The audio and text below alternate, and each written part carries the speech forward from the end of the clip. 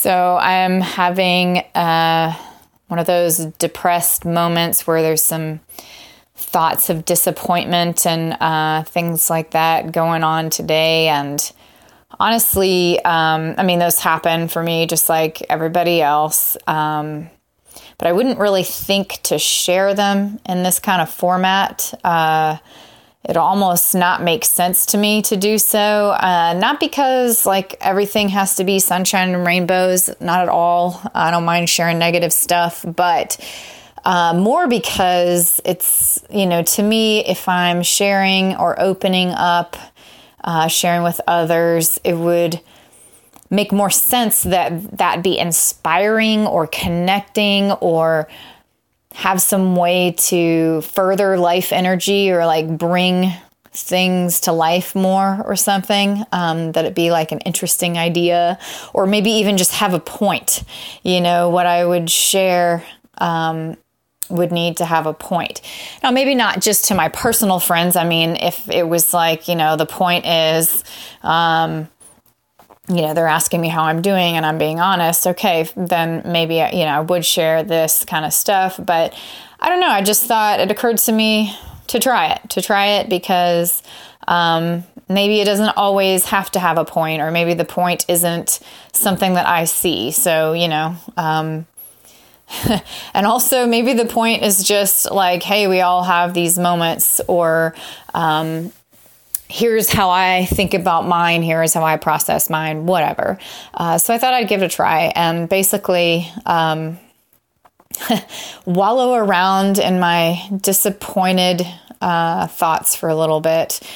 Just, the disappointedness that happened for me today was just feeling like a lack of support, and I've talked about it before, and maybe it's like a recurring theme for me.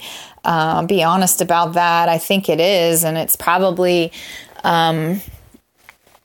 old. It's definitely old. It's definitely an old theme. But it feels like this, just sort of realizing that, or thinking like, nobody in my life is really committed to being a part of our lives that much, and again, I'm going to speak it like it feels inside of me. I'm not trying to speak it like it's fact, and everything I'm about to say is completely debatable and got plenty of emotions and delusions and all of that in it. It's a moment, that I'm in. So it's, I know there are people in my life that would say, no, I am committed to being in your life. But I guess here's what it feels and seems like to me today is just, everybody is only loosely committed to the point where it works for them or makes sense for them in a pretty selfish way. Nobody would commit to, being around us if it didn't already just fit perfectly in with like what they were already doing.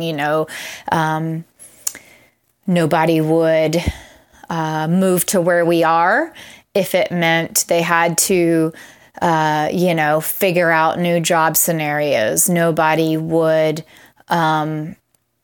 start a new business with me if it meant taking a risk financially in their lives, or dealing with a little discomfort in their lives. And nobody would commit to being family with my children, to my children. Like, I'll be there for you all the time.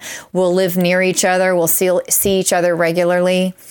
If it even potentially made them feel like they might miss out on something else, like miss out on, meeting the partner of their dreams, or miss out on even just meeting a partner, or going on some dates, or having some job opportunities. And I don't mean that anybody would intentionally be like, hey, I'll choose hanging out with your family over meeting the partner of my dreams. I mean, that doesn't make sense. What I mean is it's the mere possibility, sort of, they're not willing to take the leap of commitment and say, you know, I'd like to have some family and I'd like that solidarity and I'll lean on you and you lean on me and we'll be family together. Because there's this lingering, tiny, pretty far fetched kind of thought of like, but what if I miss out? You know, what if I am, hanging out with them and I'm not hanging out in the singles crowd enough and like meeting somebody that I need to meet, or, what about me? Like, what if I miss out on something for me is basically what I'm illustrating, because the details don't matter. I mean, they can be switched around. I'm just pulling examples out of my butt anyway. But it definitely feels like, when people partner up, I mean, I don't have a partner, so maybe that's why I deal with this. Maybe that's why it's a big deal. But, when people partner up, or even when they have a family of, not all families are like this at all. I mean, siblings or parents and children, but there's like a certain level of commitment to each other. And again, I don't even think it happens in nuclear families as much anymore. But, it's like we'll stay near each other. We'll take some risks or some leaps, together. Like, yeah, I'll go out on a limb and try to start a business with my brother-in-law, or whatever those leaps end up being, because there's sort of this commitment to these people involved in your life. So, when you have a partner, again, it's like if this person's job moves, then there's a commitment to each other. And a commitment to being able to work that out together. You're not just petrified of committing to this person because you kind of trust that you guys will work it out together. And if that move really, really, really doesn't work for you, then you kind of know that, hey, I can say that and we can work on it together, and they'll listen and we'll figure out something that works so that they still get to have the job that they want, and, all of that.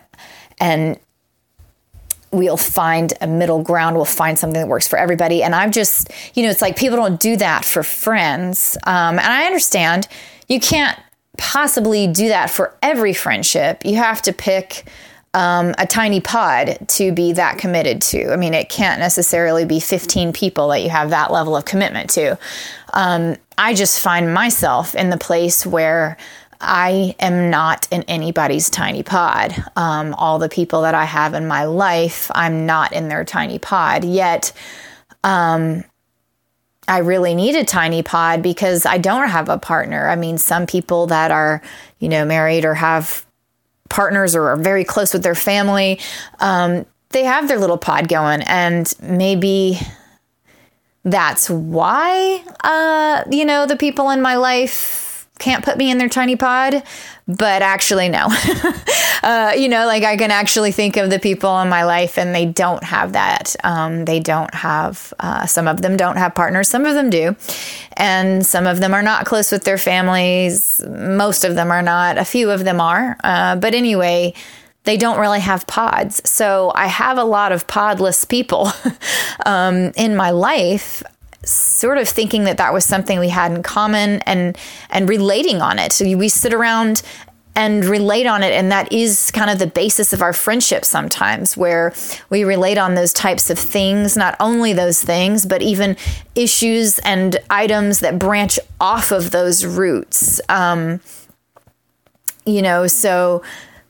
I do find it sort of disappointing and painful even to realize that, like, even though I know these people, I'm not in anybody's tiny pod of commitment. So yeah, I'm just kind of having that disappointment moment where it's like, it's kind of like, what's wrong with me? Why don't they want to, commit? But it's also more like, what's wrong with me? why am I picking to have these people in my life? Like, do I have a poor choosing mechanism, or like, what's wrong with humans? Is this how we all are? Because I also recognize I'm definitely the type of person that tries to think at it from every angle, including and especially my angle, that whole, whatever you don't like, it's probably you who does it too, or something, so am I not committing to people in my life enough? And I can see some ways. There are definitely some friends along the way who have kind of wanted me to commit to a pod, or been a little more committal about it, and I've backed off because it just didn't feel like the right match for me. There's one in my life that I regret not doing. It was a family. I was just too young. It was a family of, a husband, wife, and they had some kids, and I was young, and they kind of said, hey, you want to pod up with us? Nothing weird or kinky at all. Totally just friends, like pod up with us and help us, with the kid, and we can make your life easier because you, are just starting out, and can use some financial breaks and stuff. Anyway, so there's moments that I was just like too young, and I was absolutely in that selfish place of like, well, it sounds really good, but like, what if I miss out on doing the big stuff that I'm supposed to be doing? And what if I, miss out on meeting somebody because I'm not hanging out with like young folks like me, and, I'm doing family stuff with them. And so, yeah, I feel like I know it well. I've been in it. I regret not having the maturity to see what a benefit that could be. I regret having the self-centered viewpoint of like, not understanding the benefits of collectivism, and not understanding that you can still get yours while you're in this collective group. You don't have to do all the grand stuff for you, and you don't have to like make your mark so independently. It's not going to diminish your mark if you have the support of others behind you. If I was participating in their group, all that would do would have been strengthen me, and make it so that I could have maybe done some of my things or forged my own life in an even stronger, more supported way. I would have had much more resources, even from within myself, to do more. I just didn't see it that way at the time. I thought, but I've got to do the things that I've got to do, and I've got to forge my path, and I can't just be coming along for yours. And it's so silly that we see it that way, that we see joining other people or being collective, having the support and the commitment of a small team or pod as coming along for their ride or their life, like as though you're not living yours, or that you're going to be, taken along for their ride. Just that would even be it's like, really, it's like an either or. It's like either you're independently blazing yours, or you're just being like led around, in some sort of slave way or something with somebody, on somebody else's path, so it's so silly and so immature. And so I would just wish that I had more foresight at that point, better understanding of, a group and what it could be. It doesn't mean that you're letting them live your life. It doesn't mean that you're letting a group be in control of you, just to join a group. It actually means that you're just, just gaining so much resources. You're committing to support and to teamwork and to working it out. And yeah, that means compromise sometimes, but not huge. It doesn't mean compromising yourself in that horribly negative connotated way where it's like, I didn't get to do what I wanted to do. It usually means I was forced to have a negotiation, a discussion about it, which actually led me to a place of better understanding of what I wanted, because I didn't just get to blaze forward with what I wanted to do blindly without being questioned.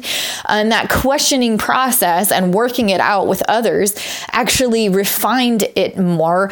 And yes, there may have been some aspects in what I originally set out to do that ended up shifting, but in the long run, who's to say that that wasn't even better and that didn't turn out better in my favor? Or if I lost, one of those, it actually turned out better. I didn't know it at the time, but wow, these things took me down a different road that turned out to be better.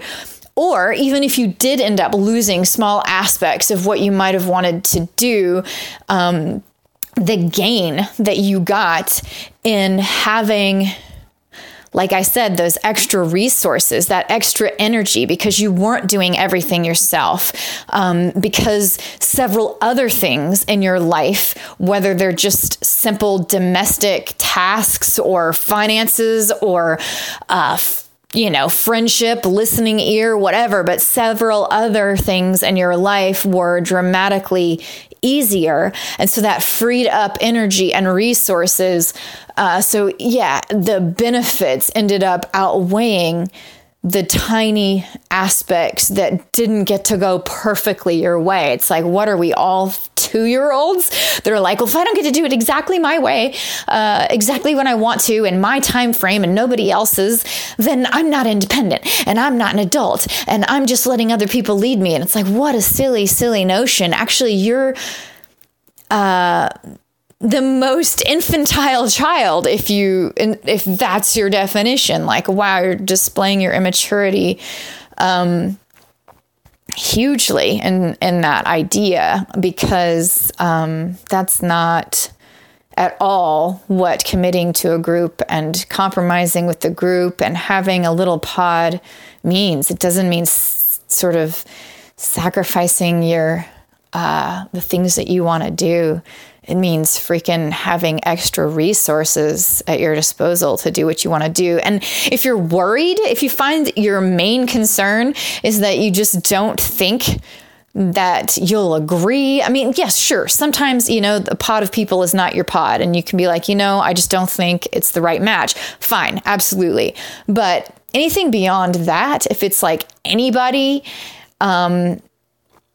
at all is going to be like, I won't be able to do what I want to do. I won't be able to do what I want to do. Well, then freaking get better at your communication skills. I mean, why don't you trust your ability to work things out, to talk it through, to come up with a win-win? Why don't you trust your ability, and other humans' ability, to stick together and make it so that it is a mutual benefit for all? I don't know. Again, that's sort of this thing that is disappointing, because I just wonder, why can't people, I'm sure there's plenty of people that have stories of horrible tales where they got screwed over, but isn't it always kind of down to the,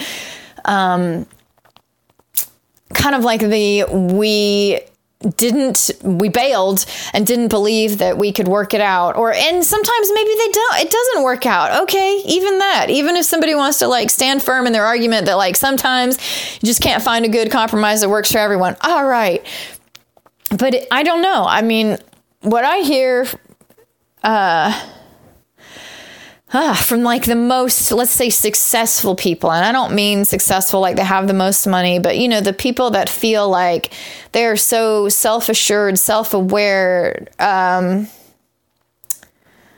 self-actualized, the people that feel like they have the most love in their life. It usually is it is absolutely always possible to find something that works for everyone, because they trust that ability and they have those skills and they've spent lots of years working on those skills, and they trust each other. And just in the act of trusting each other, that gives everybody the energy that they need in order to come up with that solution. They trust that process. They're going to sit there until they all do come up with something that works for everybody, because that's something that they, go into it having faith in. So anyway, I find like that would be the most mature, again, self-actualized, self-assured, supported, loving place to be. So, all of this is just say, I realized that about my life. This is what I think of. These are the circles that my mind goes in. And I'm wondering, do other people feel this way? I think so. I notice all kinds of little signs, even though people aren't maybe saying it exactly like I've just said, people feeling like unsupported, or women talking about how they need to support other women, or women even just kind of getting up on their grandstand saying like, we don't have to do it all, ladies, or we need a better support network, or, men even talking about how they need other men friends, and like that's how men can support each other these days is, by having male friendships that are meaningful and stuff. I mean, so I hear little echoes of what I think is the same thing that I'm saying. And I even have read some really great stories that are like beacons of hope of like families that are living together, let's say, like co-housing, like me and this other family, or, my family and this family like bought a house together.